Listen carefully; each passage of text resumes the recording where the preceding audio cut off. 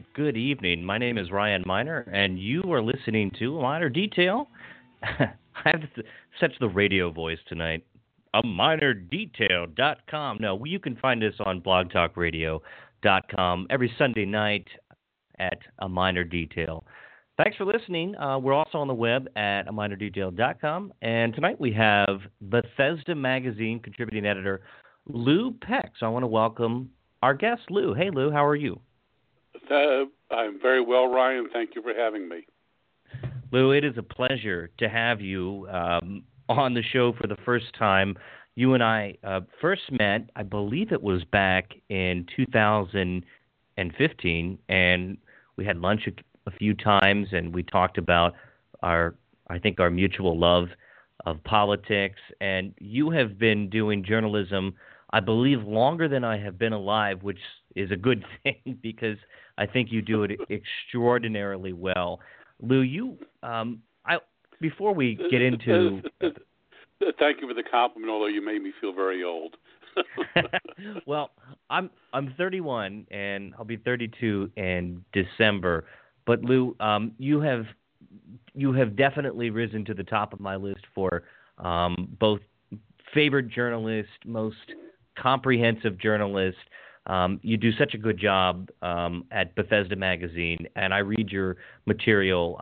Every time you release a story, I follow you. In fact, I get your tweets sent to my phone. Every time you tweet out something, I instantly read it on my iPhone because what you write is so important and vital to my passion, which is politics and political journalism. But before we get into the show, Lou, let's talk about you. Tell us about you, what you've been doing for the past several years, and what you're doing now.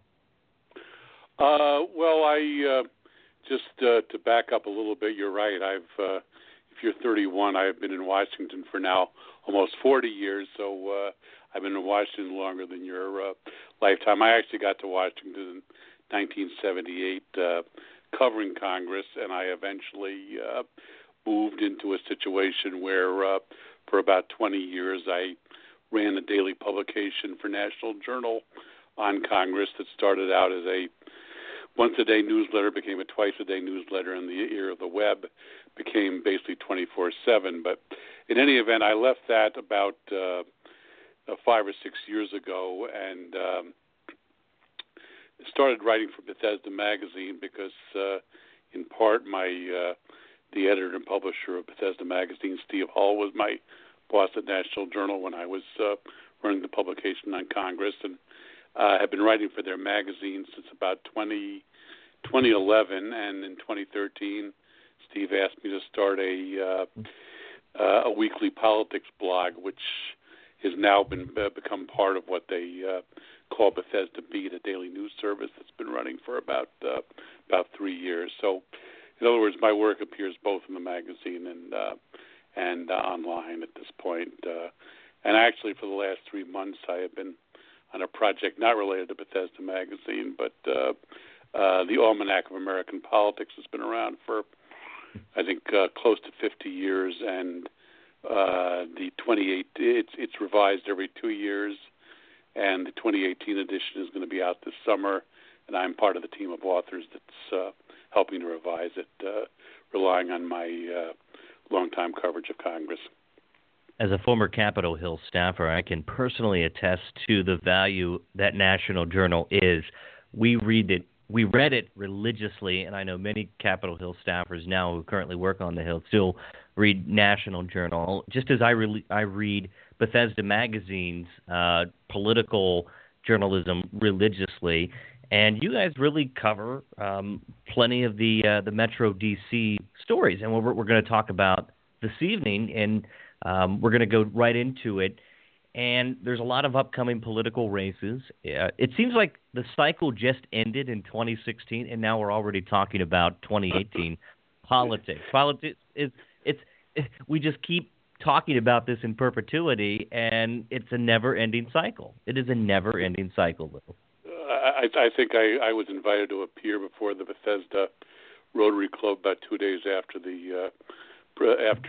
November's election, and already I was getting questions about about 2018, both at the state level and at the county level. So you're right. Presidential campaigns go on for 4 years, but clearly, even at the state and local level, you have campaigns that start immediately after the last election is over. Well, tonight we're going to talk about three big campaigns, and it's going to be the sixth congressional district. We're going to talk about the gubernatorial election, and then we're going to talk about Montgomery County, and as a subset of that, we're going to talk about the executive race as well as the county council races. So let's start right into it, Lou.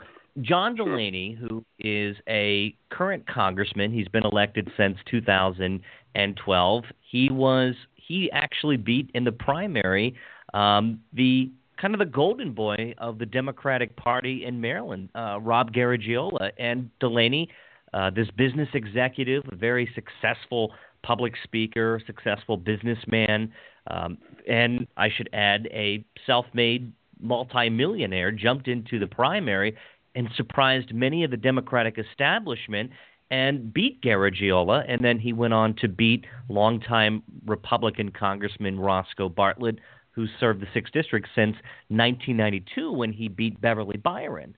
And this is ever since, Congressman Delaney has fought back two opponents, one in 2014, which was Dan Bongino, who came, I believe, within 3,000 votes of beating the congressman, and then again last year in 2016 when he fended off a challenge against Republican Amie Hoeber.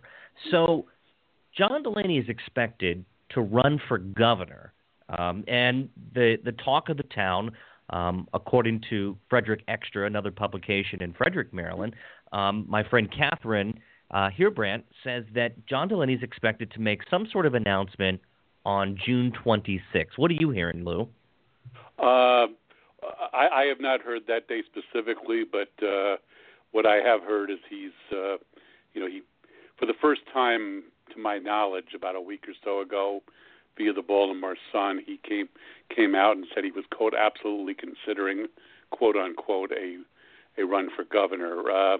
Keep in mind, when he was running for re-election last year, and I talked to him, he said, quote, I have, quote, no plans, unquote, to run for governor. I quickly reminded him that statement had a big enough loophole to drive a Mack truck through, and I said, okay, might your plans change if you're re-elected to Congress? And I got an Abe Lincoln quote to the effect of, I can only paddle around the next bend of the river, which told me that, he was leaving himself a lot of leeway.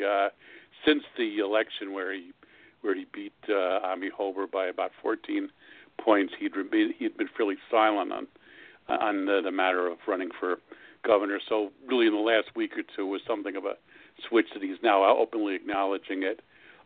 Presumably he's going to say something in June, and I would, obviously I'm not privy to exactly what his thinking is at this point, but I would be somewhat surprised if he doesn't go for it. I say that from the standpoint that while I think he will tell you, just like any other member of Congress will tell you, how much they love their jobs, I think it has to be a very frustrating situation for both him and a lot of other Democratic members of Congress being in a minority in the House of Representatives.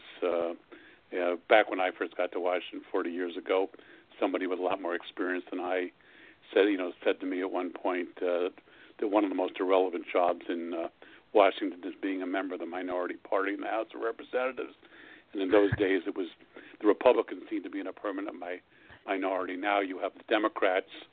It's very unclear, at what point in the future that they might have a shot at retaking the majority. And until that happens, I think John Delaney, and about any other member of the Democratic minority, is in a very frustrating position.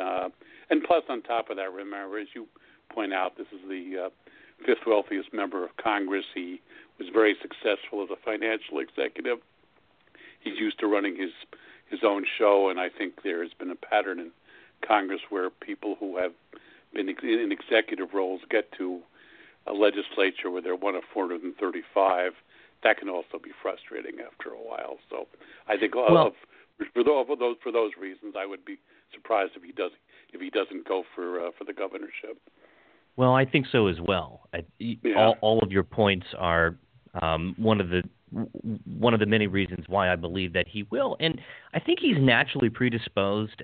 Instead of being one of 435, he was a rather successful executive of a company, and he made a lot of money, and he found tremendous success doing it. And so, and he's been ranked as one of the most bipartisan members of Congress. He's been given some sort of award recently.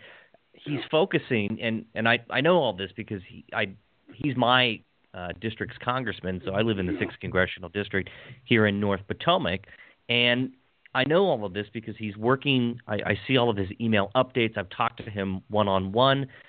He's working across the aisle on infrastructure, veterans issues. He sort of shies away from the hardcore social issues. I mean, I know he believes in climate change, and I mean, I would say that he is a down-the-line Democrat. However, he's certainly not as progressive or left-wing, where he's not in the camp of a Jamie Raskin or a Bernie Sanders. It's hard to classify him, but I would say that he's a progressive who is productive. And, Lou, I wanted to tell you, last Tuesday, Congressman Delaney held a military academy night in which congressmen invite the military academies, and they bring their staff into it was at Gaithersburg High School, and he brought his staff in, and he was talking to high school students and whomever wanted to show up about the process for applying to the Naval Academy, the Coast Guard, West Point, et cetera. And I had an opportunity to talk to the congressman there, and I must say, Delaney is very hands-on. He's everywhere. He's been all over the place. After his very close call in 2014, I believe he started really showing up to the district, getting out in Western Maryland, being amongst his constituency. And so I had an opportunity to talk to him, and I asked him, and I pulled him aside, and I don't think he would mind sharing this, but nonetheless, I asked him, I said, Congressman, are you considering running for governor? And he said, yes, I'm absolutely considering it.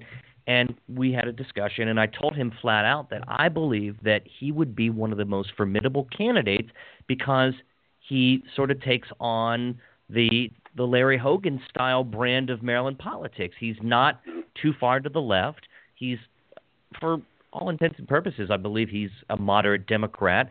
He's an executive type. He's also, I mean, being in the minority, as you mentioned, is very difficult for any congressman. And I think he's struggling. And he made a comment to me. He's saying, look, I'm a Democrat in Maryland. I believe I could get more things done with a Democratic legislature, of which we know is not going to switch over magically in 2018 to the Republicans. It's just not going to happen in deeply blue Maryland. So Delaney is definitely considering running for governor, and so is Kevin Kamenetz. So is, what I'm hearing, is Rashawn Baker, and another guy named Ben Jealous, who is Maryland's NAACP executive director. I believe that's his title. And I think there's a few other business folks. I believe he's the former national chairman or president of the NAACP. Okay. I think he was based here in since the NAACP is actually based in Baltimore. You know, he obviously has Maryland ties and roots, but I believe he was the president of the national NAACP for a time. But you're absolutely right. There's I think the three people I should say there were probably four people for a while whose names just were out there, have been out there almost since Larry Hogan was elected. Kamenetz and Rashawn Baker were two of them, and clearly they have nothing to lose because they're both term limited. Rashawn Baker made an attempt in 2014, I believe, to have term limits changed so he could run for another term. That was narrowly defeated, so he's out in 2018. So is Kamenetz. So they really have no place else to go. John Delaney, obviously, when you're as wealthy as he is, it's not as though you need the House of Representatives salary. So he's in a position certainly to roll the dice. And you've had those three though you've had those three circling since 2014, and I should have mentioned earlier, literally within about a year of being elected to Congress, Delaney was back in 2014, made noises about running in the 2014 Democratic primary about a week before the filing deadline. Said no, I'm going to run for re-election. But that told me that it hadn't taken long for him to get restless in a Democratic minority situation. On top of that, for a while you had Tom Perez in speculation, former Montgomery County Council member who went on to serve in Martin O'Malley's administration. Of course, obviously got tremendous visibility as Barack Obama's labor secretary.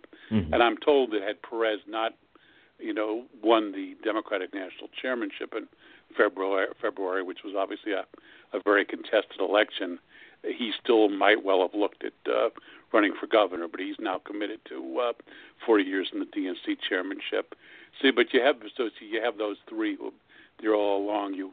Ben Gillis is now indicated he's interested. Rich Madaleno, a state senator from Montgomery County, has indicated an interest. Doug Gansler has sort of been lurking there since his loss to Anthony Brown in the 2014 primary. He is certainly not disavowed interest, and there are actually also a couple of other candidates who have just cropped up in recent weeks who frankly have a fairly long road to hoe to try to get their names out there, but who are talking about it. And I'm not sure what all this activity is all about, outside of the fact that I suspect there are a number of people, whether it's ultimately going to be borne out or not, who feel that Donald Trump's election may have made Larry Hogan more vulnerable than Larry Hogan would have been had it been President Hillary Clinton. Well, that was certainly the argument, and which I made to people. I said if Hillary Clinton had won, Larry Hogan would be in a much stronger position. Not that he isn't, because by all indications, and from the polls that you and I have both seen released by the Washington Post, while he's still popular, that's going to fade, I believe, into the election. But I think Larry Hogan can point to several tangible accomplishments. They finished one of the most productive, as Larry Hogan called it, general sessions. And I think that you're going to find that bipartisanship being played by the governor. And I do believe that Governor Hogan is extraordinarily popular. There are still, however, some leftover sentiments in which he did not endorse Donald Trump. In fact, I think he said he's going to vote for his father, who who just passed away. He in fact, I believe he announced on election day he had written in his father's name. So not a bad choice. I think it's interesting because very clearly, when I fully agree with you. As I said, about 3 weeks before the election, I spoke to a group in Annapolis, and I said Larry Hogan may be saying publicly he's going to write in somebody other than Hillary Clinton and Donald Trump, but I also said I suspect he was going home at night and privately praying for Hillary Clinton to be president, because clearly it would be far more advantageous politically to him. I think and as I said at that time, if Donald Trump is elected, what's going to happen immediately is the Democrats are going to try to wrap Donald Trump around Larry Hogan's neck at every possible turn, which is what the Democrats have been trying to do. So far, the Democrats really have not laid much of a glove on him, in part because I think, I think there have been a couple of factors coming out of Washington that have played into that. One being the fact that if we were sitting here today with almost 100 days into the Trump administration, there had been a repeal of Obamacare, and it would have translated into a loss of a lot of funds from the state of Maryland and possibly people losing insurance. I think there'd be a lot more heat on Hogan. The fact that so far the Republicans have not been able to come up with anything, and Obamacare is still there, I think, ironically, has probably taken the heat off Larry Hogan to a certain degree. We'll see if ultimately that changes or whether that situation remains in place for the foreseeable future. But no, I think that the Baltimore Sun did an editorial just in the last, in the fairly recent, in the last couple of weeks, which basically went through all the pros and cons in terms of, what Hogan has going for him, what Hogan has going against him, and ultimately said that, notwithstanding some of the potential landmines that lie ahead, this is still Larry Hogan's election to lose, and I would tend to agree with that. I agree. Notwithstanding that, as people have started to point out, and which I tried to point out last fall as well, people tend to forget what happened in 2006, which was a Democratic wave year, and while Bob Ehrlich's approval ratings, while not as high as Hogan's, were still in the high 50s, he lost to Martin O'Malley.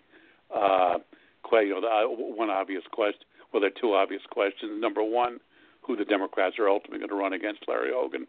Number two, what's the political situation come November 2018? Are the ingredients there for a Democratic wave year, or is it something far short of that? And I think those two things will determine whether Larry Hogan becomes the first, Republican governor since the era of Francis McKeldin in the 50s to win re-election. I think, it would be an interesting narrative should Larry Hogan win re-election. And as the Baltimore Sun pointed out, and as you refreshed us, that they recently released an editorial that said it's his election to lose. I tend to agree. I also tend to agree that they have to choose the right Democratic candidate. And I don't think that it's one of those situations where everybody's going to be angling to get to the left, the far left. It's interesting. Maryland is still, even though it's a deeply blue state, I don't think we're nearly as progressive as other states like Massachusetts or the Northeast. We're progressive. We're a dominant stronghold for Democrats, but many of those are still moderate-leaning Democrats. And if you remember, and of course you do, Lou, and for our listeners, Larry Hogan won astronomically, 20 out of 23 counties, and lost Montgomery. I believe he lost Prince George's and Baltimore City, and then one on the Eastern Shore. I think it was Carolina. I think he lost Charles as well in Southern Maryland. Those are three counties. You're absolutely right. Those three counties in Baltimore City, I think, were the only jurisdictions that did not vote for him. So you've hit the nail on the head. As has been pointed out, unlike a number of other states where I think conservative Democrats simply, so-called Reagan Democrats, they were called, in 3 decades ago, basically left the Democratic Party and either became independents or became Republicans. I think there are a number of those kinds of Democrats who have remained inside the Democratic Party but have voted in a fairly independent kind of manner. And you're right, Hogan clearly, particularly in a place like Baltimore County, I think he got something like 60% of the vote in 2014. Which means a lot of those Democrats indeed voted for him, which sort of raises an interesting issue about a primary. You were mentioning earlier that Delaney is sort of a centrist Democrat, and I think you're right, he is.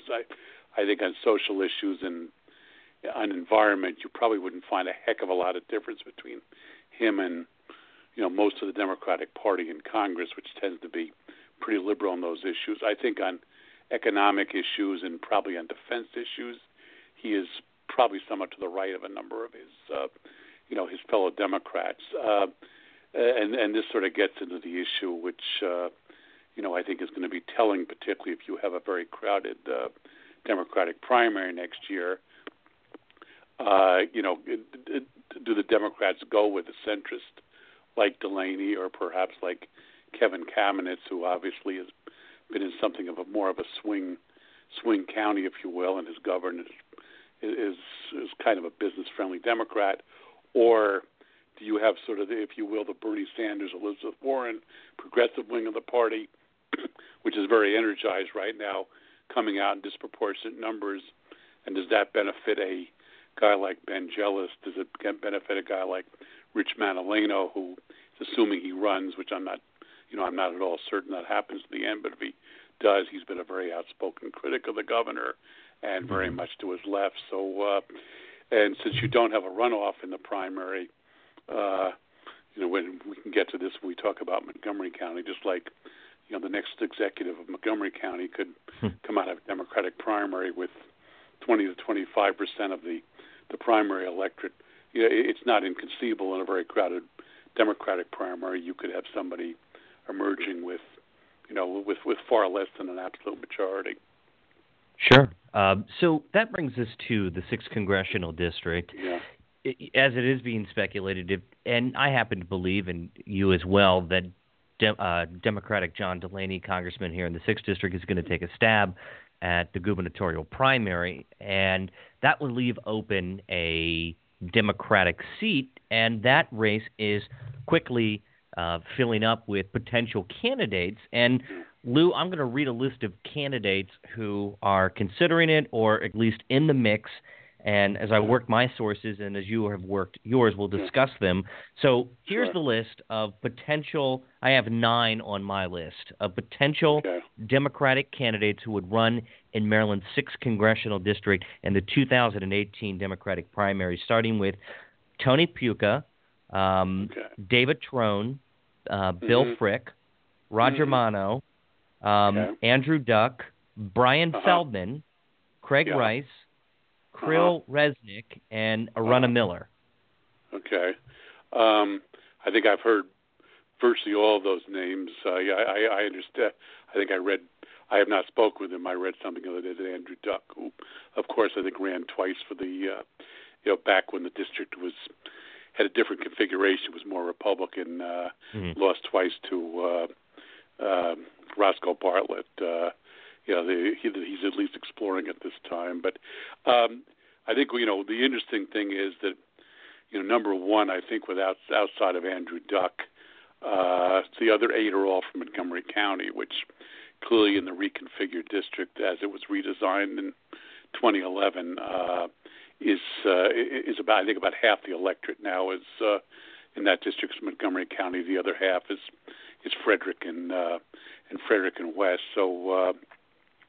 So you have 8 of those candidates from Montgomery, 6 of whom, it should be noted, are members of the Maryland General Assembly. Now, do I think that all 6 of them are going to jump into that race, particularly in a year where they would have to give up their legislative seats? I would doubt it. But it also says something that, now that a open congressional seat is on the horizon, you have so many members of the General Assembly circling that opening, which I think is another discussion, which probably is another radio show, and that's the fact that the Maryland General Assembly, for young, ambitious legislators, can be a very, very frustrating place. A lot of them, after about 2 terms, just start to get restless because you have a lot of people who stay there a very long time, starting with the state Senate president, who's been state Senate president for 30 years and doesn't seem to be going anywhere, to speakers that have been there for 16 years, and down to some committee chairmen who've been around for a long time. But I think that's why you have a lot of Democratic legislators who are, even though who are clearly seriously looking at it, as opposed to saying, okay, maybe I'll go back to Annapolis and stay there for another 4 years and hope something's going to come my way. The big question of the 6th Congressional District's Democratic primary is, I believe, is David Trone. Will he run for the 6th Congressional District, or will he run for Montgomery County Executive? And according to one of my sources, and this person says that Trone is 99% committed to running for county executive, and there's been speculation that there's a campaign office currently in waiting, and it's located in the 6th Congressional District. But would it make sense, Lou, if David Trone, who came in, what was it, 3rd or 2nd in the... Second to Jamie Raskin, yes. Yeah, in 2016, And he just could not beat back a challenge from Jamie Raskin, who, as we all know, is very popular in the liberal stronghold of the 8th Congressional District, Tacoma Park, Silver Spring, and that really carried the district. However, David Trone, when he ran, he carried the western portions of the district of Carroll County and Frederick. He set up shop out there, and he David Trone spent, I think, the most money ever for a congressional race and ended up losing. And he's been polling, he's been looking around to do something, and it's obvious that he is going to pull that proverbial trigger here sometime soon. But I think that Trone is all my sources say that he's going to run for Montgomery County Executive, which should be interesting, which if he does, okay, fine. We know that he'll spend his own money, and we assume that he'll maintain the same standards of not taking any PAC money or special interest or from lobbyists. But we also know that if he jumps into the 6th Congressional District, that's going to turn that upside down for folks like Bill Frick or Tony Puca or Andrew Duck and State Senator Roger Mano and others, because Trone has basically unlimited funds to run in this for anything that he wants.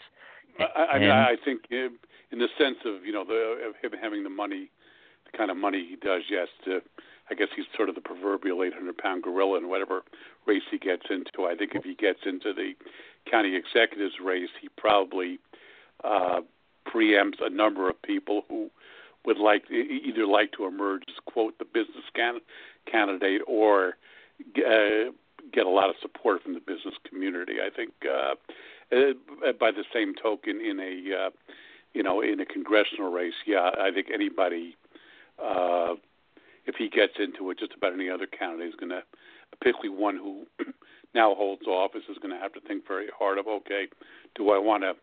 This is not a year where I can take it where I get a free pass, where if I lose, I still can go back to Annapolis. I got to give up my seat. Do I really want to give up my seat and take a shot at the guy, who last time spent $13 million? Now, the last time I spoke to David Trone, and this has actually been a while, given I've been on this other project, I asked him specifically. I said, well, number one, I said, what are you thinking about next year? And basically, he indicated that I think his quote was that he was focused very heavily, quote unquote, on exploring the county executive's race, and he at the same time certainly did not rule out running in the 6th district. He said if John Delaney decides to run for governor, that's a bridge we'll cross when we come to it. What is interesting is I give about whether or not, be it executive, be it anything else he runs for, whether he would rely to the degree he did the last time on self-funding. And he said this time he was planning to, I think make a more aggressive effort to try to get donations, at least from small contributors. I suspect, in part, this is to show that the campaign has grassroots support, but also I think it probably also would, whether he runs for Congress or whether he runs for executive, would help to inoculate him from the from what he got hit with last time when he ran in the 8th district, which was, quote, he was trying to quote unquote buy the election. Clearly, I think that doesn't mean that a lot of the money is still going to come out of his own pocket, but at least he can, in this kind of scenario, somebody raises that charge again, he can point out that that he's getting small donations from a broad base and showing that that really rank and file voters are sharing in the cost of mounting the campaign. But go ahead. Even after 2016, David Trone opened himself up to significant criticism from several. I don't want to use the word entrenched, but several prominent Democratic leaders in Montgomery County for the way that he conducted himself, the way that he spent money, the way that he thought that he could. This is just a way that, assumingly or allegedly, he thought that he could perhaps come in and spend a lot of money and win the primary. But I know that his campaign didn't exactly make a lot of new friends. And so it should be interesting to see if that sentiment carries over into whatever he decides to run for in 2018. But how will he campaign? Did he learn some key lessons, and will he get the backing of the Democratic Party, who many of those folks in, let's say, in the central committees, they're going to support some of the more well-known Democrats who've been working from the grassroots up for 10, 15, 20 years. And this is particularly if you're talking about the county executive's race, this gets into a whole interesting area where historically races in Montgomery County, be it for county council, be it for county executive, have been very sort of grassroots kinds of affairs. And I think this was, you hit it on the head. This is probably one of the things that worked against both Trone and, to a large degree, Kathleen Matthews in the 8th District primary last time. I mean, the three of them emerged. Raskin, Trone, and Matthews emerged as the three major contenders. They obviously had wherewithal that would far outstripped anybody in the rest of the field. And the rap on Trone was that he had sort of parachuted in at the last 3 months out and thought that all of a sudden he could pour all this huge amount of money into television and win. There was always a rap on Kathleen Matthews, fair or unfair, that she really, while she lived in the district, had never really been very active in it. And I think these are factors that I think work to Jamie Raskin's advantage. Well, one thing that was interesting right after Trone lost the 8th District primary, when I interviewed him, I said, is there anything in hindsight you would have done differently? And he said basically if he had tried to do it over again, he probably would have started somewhat earlier, which I think would have probably have helped in terms of the criticism that he didn't announce until late January. The primary was in late April, and he relied on this incredible burst of spending in a 3-month period to try to win it, where as opposed to trying to campaign earlier and to do it perhaps on a less money intensive and more of a grassroots campaign kind of basis. But I think you mentioned something also earlier, Ryan, that I was hearing in 2016 as Trone was running for the 8th District, that even before the primary came along, there were already rumblings that if he didn't win the 8th District primary, he would run in District 6 if Delaney ran for governor. And I think as you pointed out, there were many.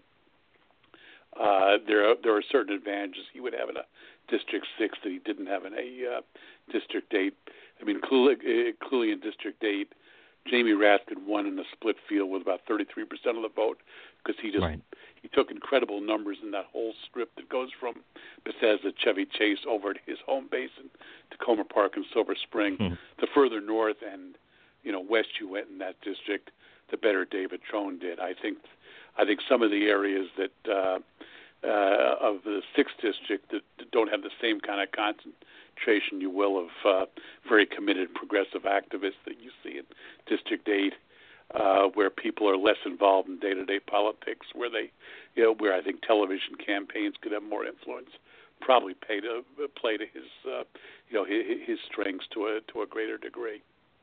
Well, as I mentioned earlier, the list of candidates who are considering running for the 6th Congressional District, or at the very least being discussed as running, one name in particular, State Delegate Bill Frick, that's a name who has been mentioned several times as considering a bid in the 6th District should Congressman Delaney move on.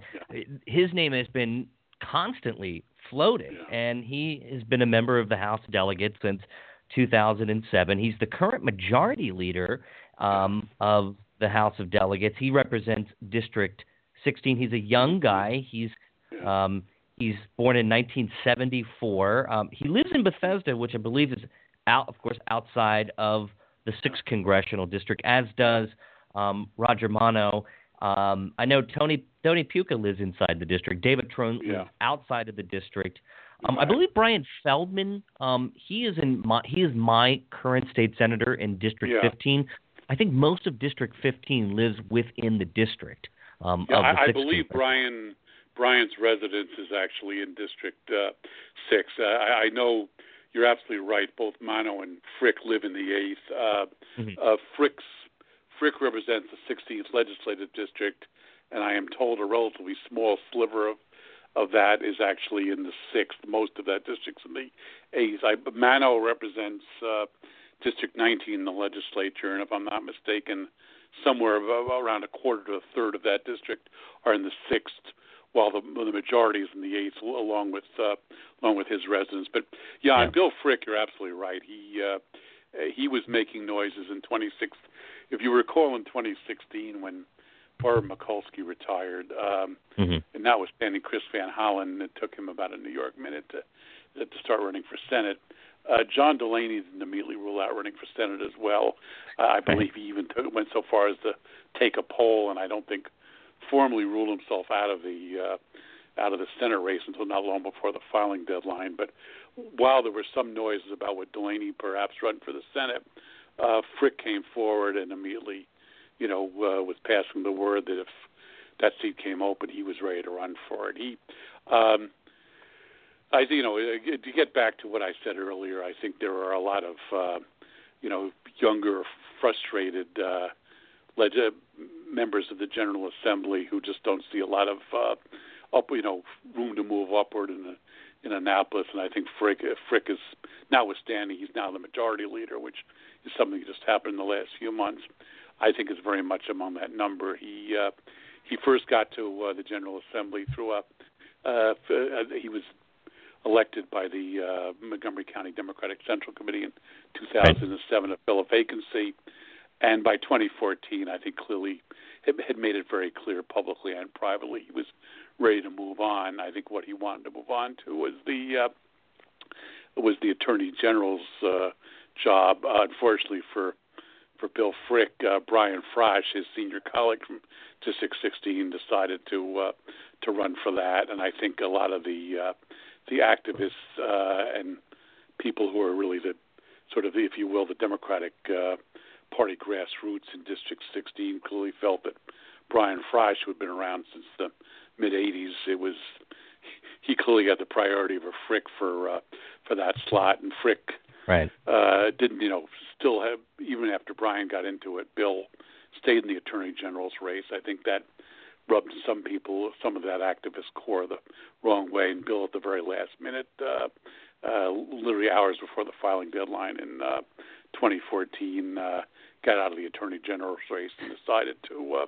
run for another term in the legislature. But that having, and got the majority leader's job this year in large part because Mike Bush gently nudged Sheila Hickson, who's from Silver Spring and who's been chairman of the Ways and Means Committee in the House for many, many years. He sort of nudged her into a title of chairman emeritus, made Ann Kaiser, who's also from Montgomery County, the new chairman of Ways and Means.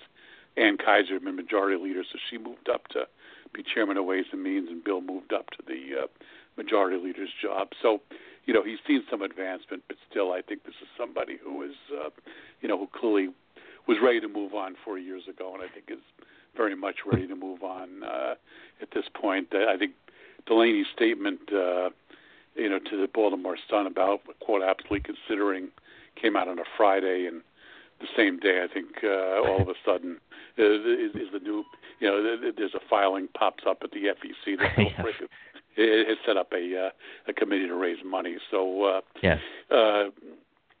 clearly, if David Crone gets into it, I think it presents a series of challenges, to put it mildly, for him. But I think he clearly is. He and I think Mano as well. I believe there is a Western Democratic Party summit meeting, if you will, a week from next weekend, and I think besides at Crone, Rocky Gap.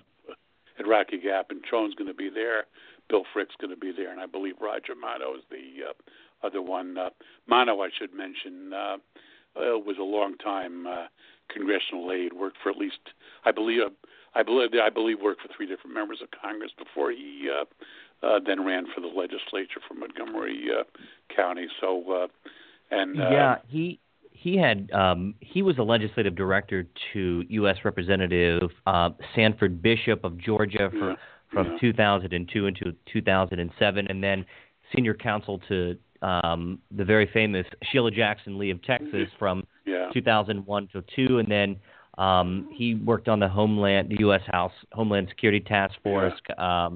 So he's a Hill guy, and he was, interestingly enough, we should note that he was even a intern in the Clinton White House way back when, and the state senator will be celebrating a birthday on April 26th, and he'll be 51. So all these guys are young guys. Yeah, and I don't know whether you read through a long list. I'm trying to remember whether you mentioned Andrew Platt on that list or not, but he's somebody else who's been mentioned as somebody who's interested in. He's another former congressional aide who I believe at this point is only in his late 20s. I think was an aide to John Larson, who was the chairman of the House Democratic Caucus, who's a member of Congress from Connecticut. Andrew, I think, worked for Larson when he was in his early 20s before running for his first term in the legislature in 2014 when he was about 24. So, Lou, let's switch over. Let's switch over to the Republican side.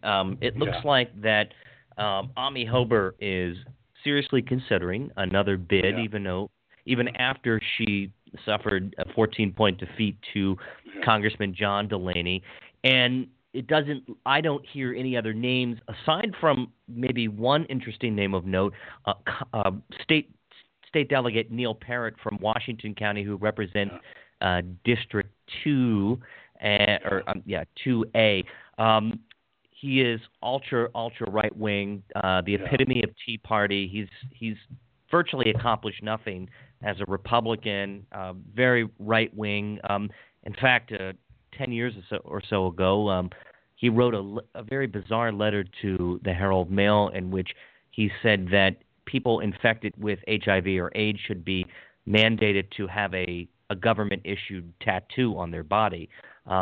Imagine that playing in Montgomery County. I mean, it's just very scary stuff. But nonetheless, Amie Hoeber looks like that, based upon her money alone and name recognition, she spent a lot of money. She had a super PAC fund her that was, in fairness, mostly funded by her husband, Mark Epstein, a Qualcomm executive. Looks like she's gearing up to run. I see sponsored posts on Facebook. She's standing next to Governor Hogan in Montgomery County. She's talking to clubs. She's kept herself very relevant by becoming I believe the chairman of the finance committee at the local Republican Party in Montgomery County. So I don't know if any other individuals would run against her. Have you heard any names? No, I haven't. I had not heard, until you just mentioned that, Parrott has been perhaps thinking about it. I guess sort of my assumption was that given how many state Republican delegates and state senators there are in that district, once you get west of Montgomery, that there'd be somebody who would be at least looking at it. But at this point, I haven't heard of anybody outside of Amie who is, seriously thinking about it. You're absolutely right. She's keeping herself very visible. I think the challenge of that district is, I think you well know, Ryan, since I believe you grew up in Washington County, so that's right. Are more familiar with that district than I am. As opposed to a place like the 8th District, where putting aside, pieces of Frederick and pieces of Carroll, where David Trone had to go on Baltimore television to reach, you can basically hit just about all of the 8th District through buys of cable in Montgomery County or going on Washington television, which is not cheap. Clearly, Trone and Kathleen Matthews were among the two able to afford it last time, but at least it's a district where a saturation television campaign can get you visibility up in a hurry. The challenge about, I think, the 6th District, which, if I'm not mistaken, if you start in Potomac and Gaithersburg. It's 200 miles to the western boundary, with the tail end of Garrett County.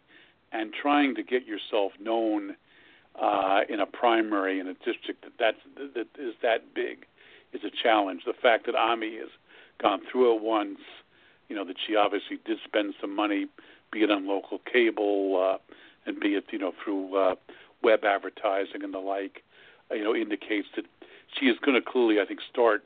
If anybody takes her on, be it a member of the state delegation or somebody else, I think they're going to have the problem that outside of their own district, they're not going to be very well known. They're going to be running against somebody who, has already been around a very expansive district once before. But I was saying earlier about it's very frustrating to be part of the Democratic minority party in the House of Representatives.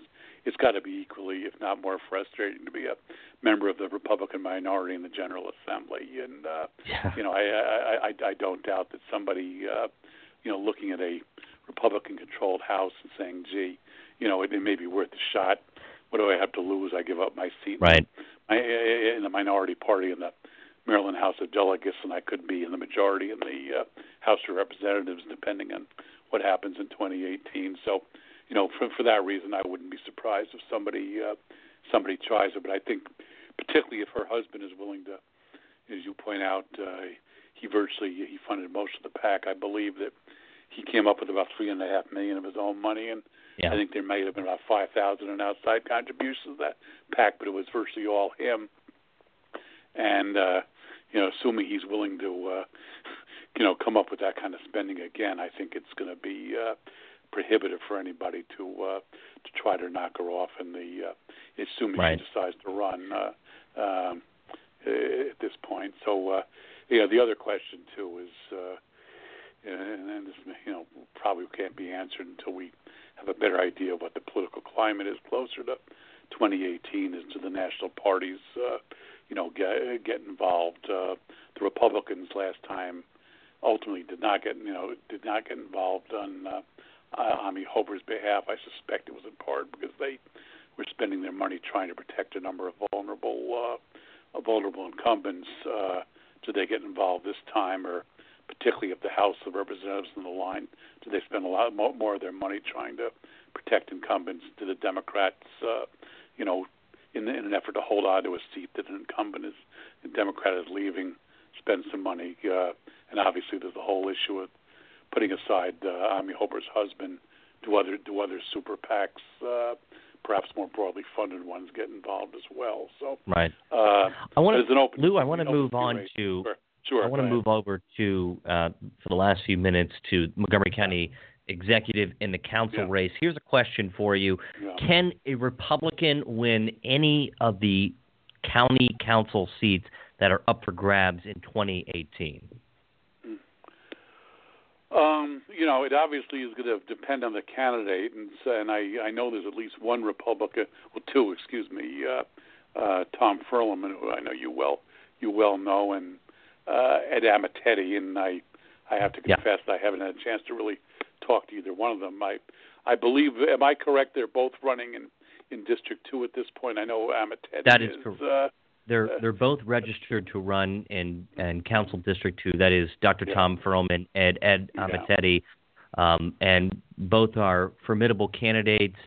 And I think that you'll see that it'll be an interesting race there. But my general impression is that no matter the type of campaign that they run, it's going to be exceedingly difficult to, in this political climate, especially in Montgomery County, given that Donald Trump is president, that people are so upset at the way things went. It's going to be very difficult for any Republican to win.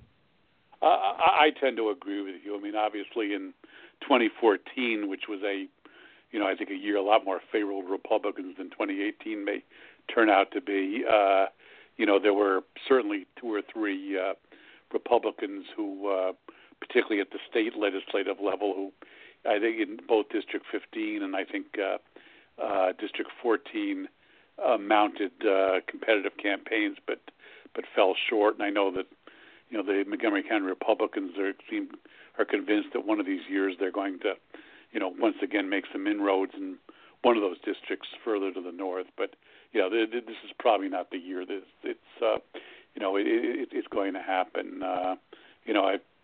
And obviously this is another discussion that could go on for a while. But the question becomes what kind of Republican can get elected in Montgomery County. I have found that I think a number of the Republicans who are running are, if they're not Neil Parrott kind of Republicans, tend to be fairly conservative, as opposed to, if you will, a Connie Morella or a Larry Hogan kind of Republican who might be more electable in a place like Montgomery. But I think it's going to be. I would be surprised to see the Montgomery County Council. Clearly, it's going to be a very different council because 4 of the 9 members are thanks to Robin Ficker's term limits referendum, can't run again. 3 of them are going to run for county executive, but you're going to have at least 4 new members of the county council next time, if not more, depending on what happens. The Montgomery County executive race is heating up. You have a number of very popular and well-established candidates of George Leventhal, who is a current county councilman, Mark Elrick, who is a very progressive and had a big turnout for his kickoff, and you're looking at possibly David Trone. And then on the Republican side, I haven't heard any of the other Republican names being mentioned. Robin Ficker is the declared candidate, and I think of Robin Ficker as, yes, another perennial candidate, but he recently got term limits on the ballot, and it was a successful adventure, and he got, he was primarily responsible, but it's still Robin Ficker. He's not well liked or respected in Montgomery County for a number of reasons, and I have no doubt that he'll play dirty. And I think that any Democratic candidate, should Robin Ficker be the victor in the Republican primary, will ultimately beat whomever the Republicans put up. As you well know, Robin Ficker has had more success in passing referendums than he has in getting himself elected to office, and the term limits being the latest example of that, along with the tax measure that he got passed about a decade ago. Clearly, I think that barring some tremendous surprise, when I say tremendous surprise, some very wealthy guy or woman comes out of the woodwork and says, I want to run for county executive, and they can self-fund, and they decide to run as an independent, which I don't see happening this time. I think the winner of the Democratic primary is going to be the next county executive, and that gets back to the issue of what does David Trone do? Does he run for county executive? Does he run for District 6? I think if, as I said earlier, if he runs for county executive, he takes the oxygen out of the room for a number of other people who are sort of, if you will, jockeying for the support of the business community. The business community is very, very nervous about a guy like Mark Elrich, who, as you point out, is probably the most progressive member of the council, and who basically starts with a very, very defined base. He's got a defined base of progressive activists. He's got a defined base of a lot of people who share his views, skeptical views about growth and development in Montgomery County. Right. These are the kind of people who are going to, get out and vote in the primary. I suspect his feeling of support it'd be limited. But again, if you have 4, 5, 6 people running in a primary and there's no runoff, a guy like Elrich, could well win with 25 to 30% of the vote, which is something that would happen with Jamie Raskin, last time around. Which is why when I did a magazine piece recently on the county executives race, I sort of said at this point, there are a number of people, even people who don't really like him, who will privately concede that Mark Elrich starts out as the nominal front runner only because he's got this very defined and very, very committed kind of base. And as I said, the next question is really, does David Trone get in? If he doesn't, who inherits that sort of mantle of business support? And there's a guy like Roger Berliner, who I think is liked by the business community in Bethesda, and Chevy Chase, in effect, become the de facto business candidate if Trone's not there. People get the support of people who simply don't want Mark Elridge as the county executive. And I don't think you can rule out Leventhal either. I mean, I think he's a formidable candidate and a campaigner. Yeah, I mean, George has certainly been around for four terms. I don't think you can rule him out. He speaks fluent Spanish. His wife is Latino. There's Latino. The question becomes to what degree will they turn out in rough proportion to the population of the county. But right now the county is approaching 20% Hispanic Americans. So that's a sizable block. I mean, frankly, I'll say this because I said this in the piece the magazine piece I did. George is somebody who doesn't shy away from letting you know what he thinks, and he's sure. He's gotten into it with a number of groups, and and he's gotten somewhat crosswise with them, and to what degree this hurts him down the line, I'm not sure. I do think that while he potentially is in a position, for reasons I just mentioned, to tap into the Latino vote, I think he probably does not have as defined neither he nor Roger Berliner of the council members who are running have as defined a base and committed a base right now as Elridge, and that's where I think Elridge probably starts again as a nominal front runner, which is by no means to say that he's guaranteed of getting the nomination in June of 2018. Well, and he's also very well liked, and he's popular. And you look at Elridge, who would be the natural fit for the labor endorsement as well, yeah. And for the teachers, and that's what my sources are telling me. Yeah. I'm inclined to think that it's going to be that Trone is, as we mentioned earlier in the show, that it's a 800-pound elephant. Whatever he decides to do based upon his money alone will resolve to oust some candidates who may be thinking about it. But the more candidates who jump in for this, for the county executive seat, it could turn out to be another Jamie Raskin type primary. And this is where absolutely I think that if you were dealing with 4, 5, 6 people in the primary, it probably helps a guy like Elridge for the reasons we've been talking. It would be a very different situation if there was a runoff here and you ended up with Elridge versus somebody else. I think Mark would be at far less of an advantage there than he is in this kind of situation. But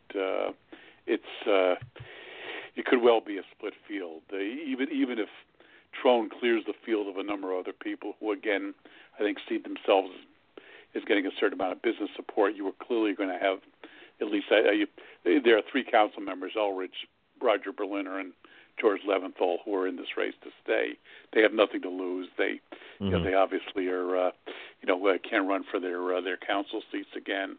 At least I know Elridge and George have been eyeing the county executive's race for years, or the county executive seat for years, and I think this is obviously their shot, and they're going to take it. So I think you're at very least talking about a four-way race, and I strongly suspect they're going to there could be 1 or 2 other people who get into it as well, depending on what Trone does or doesn't decide to do.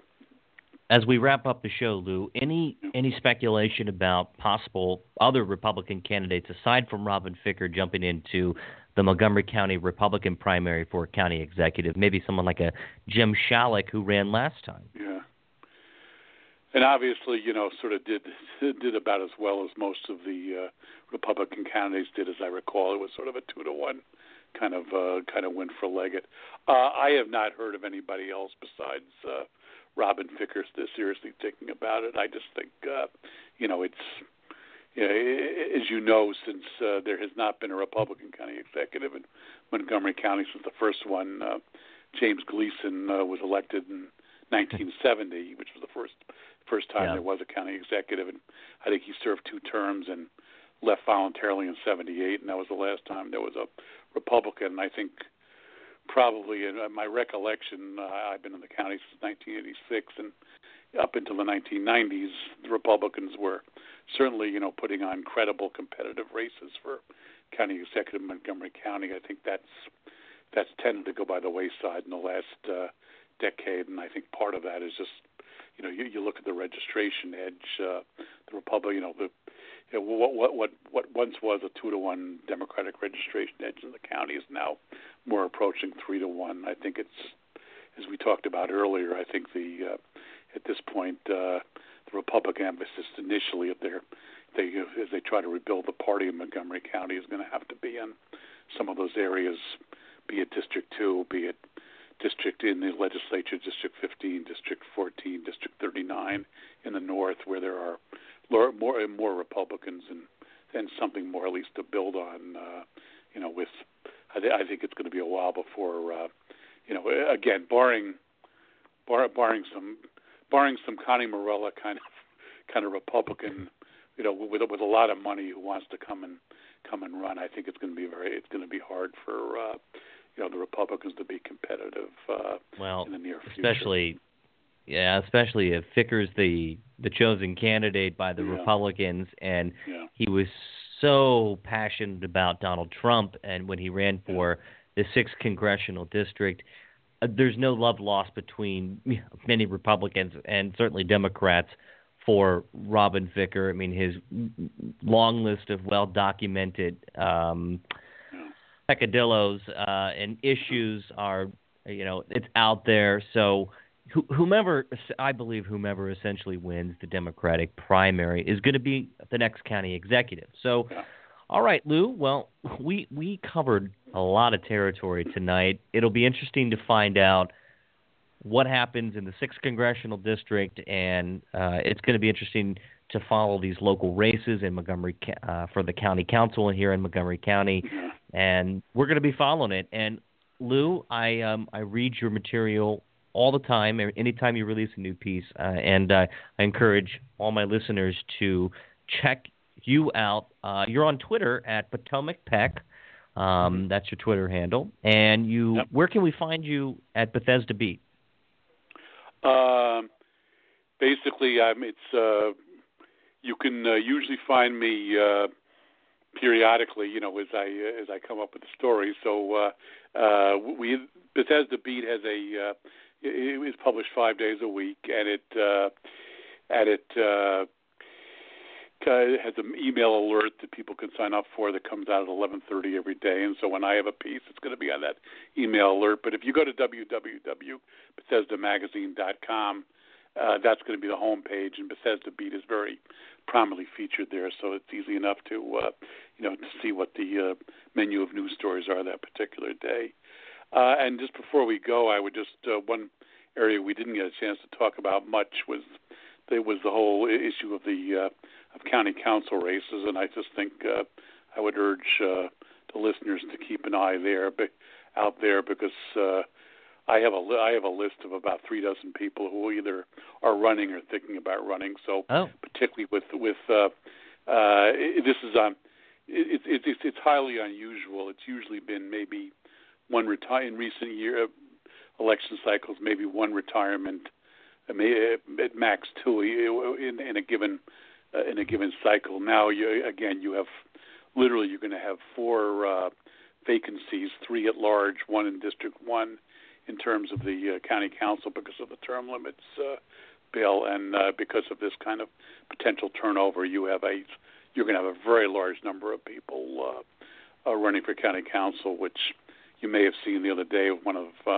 my colleagues at Bethesda Beat reported that the county council is about to throw another $1 million into this new public financing fund to bring it up to $11 million, because at this point the calculations are such that so many people may try to tap into this that there's some nervousness about whether they have enough money, whether they're going to have enough money, or whether they're going to have to come up with a supplemental appropriation of some kind. Well, you will always have the story in an era where journalism is flourishing and it's skyrocketing, and where we need journalists in the mold of Lou Peck's. You are the pinnacle of what I see journalism should become, and for my generation. And, Lou, as a young, aspiring political journalist myself, we do podcasts, and we're trying to take advantage of the new media. I still find myself picking up a hard copy of a newspaper or a publication or the New Yorker, the Atlantic, National Review, and there's just something about that having that tangible copy of news, the smell. I'm telling you, it's something that I look forward to every day, and that is quality journalism. And all the years that you have committed your career to doing that, we certainly appreciate it, and it matters in this era. I appreciate that, Ryan. And just if I could get in a very brief closing plug, besides my day job, if you will, at Bethesda Magazine, I am also proud to be part of a steering committee that is trying to get a publication called Maryland Matters off the ground. And Maryland Matters is online, and it's devoted to trying to fill the void that has been created by the fact that in this day and age, many of the so-called legacy media are struggling and have had to cut back on their coverage. And eventually, I'm hoping that somebody's going to find the new economic model to replace the one that was, if you will, blown apart by the internet. But in the meantime, a number of publications around the country are cropping up to try to do this on a nonprofit basis. Maryland Matters is among them. So on Twitter at Maryland Matters, if anybody wants to take a look at the Twitter site, and there is a website that's been started up, and again we're Josh Kurtz is the founder, and he's trying to raise some money to hire a staff and to really ramp up the kind of reporting there. So I just mentioned that because you're absolutely right. There is clearly a need for given the challenges of the traditional media for that kind of reporting that you and I have been talking about. All right. Well, Lou, you have a wonderful week. I will be attending that Democratic the convention or the summit, as I should clarify, in Western Maryland. I'm going to be there, paying a close attention to all the happenings and to learn a little bit more about what's happening on the Democratic front. And I know that the convention for the Maryland Republican Party is being held in sunny Ocean City next weekend as well. So there's lots of politics going on. Yeah. However, we chose to attend it seems like there's a lot of energy here within the local Democratic parties as they're gearing up for 2018. So with that, I want to thank you for your time. I know you're a busy man, and you're a stand-up guy for coming on. We appreciate it. And with that, I hope you decide to come back with us again soon. It would be a pleasure. Thank you for having me again, Ryan, and thank you for all that you do. Well, I appreciate that, and have a great week, Lou. You too. Thanks. Right. Good night. Good night. Lou Peck, journalist, just an all-around tremendous talent, and we're glad to have him on the show tonight. So as we wrap up, we appreciate Lou's time, and he mentioned the website Maryland Matters. I encourage all my listeners to check it out online. It's marylandmattersblog.wordpress.com, and you can check it out there. It's pretty interesting. It's political news. Josh Kurtz is a fantastic writer. I follow him. He has the scoop on Maryland politics, so I encourage you to read it and perhaps give a donation. So with that, you can find us again on the web, aminordetail.com. We've taken a brief sabbatical on our blog. We're looking to overhaul it and giving it a makeover here in the very, very near future. And we're expanding our media network, and we're working on a few things. So stand by. I hope you all have a great week. Thank you for listening. And once again, we're here every Sunday night at 9 p.m. on blogtalkradio.com/a minor detail. News, commentary, gossip, delivered with a libertarian twist. A Minor Detail is an edgy, no-bullshit approach to Maryland politics. Ryan Miner and Eric Beasley proactively unwind the best stories of the week every Sunday night, beginning at 9 p.m. on blogtalkradio.com. That is blogtalkradio.com/a minor detail. Be part of the show. Voice your opinion by calling 646-716-5971.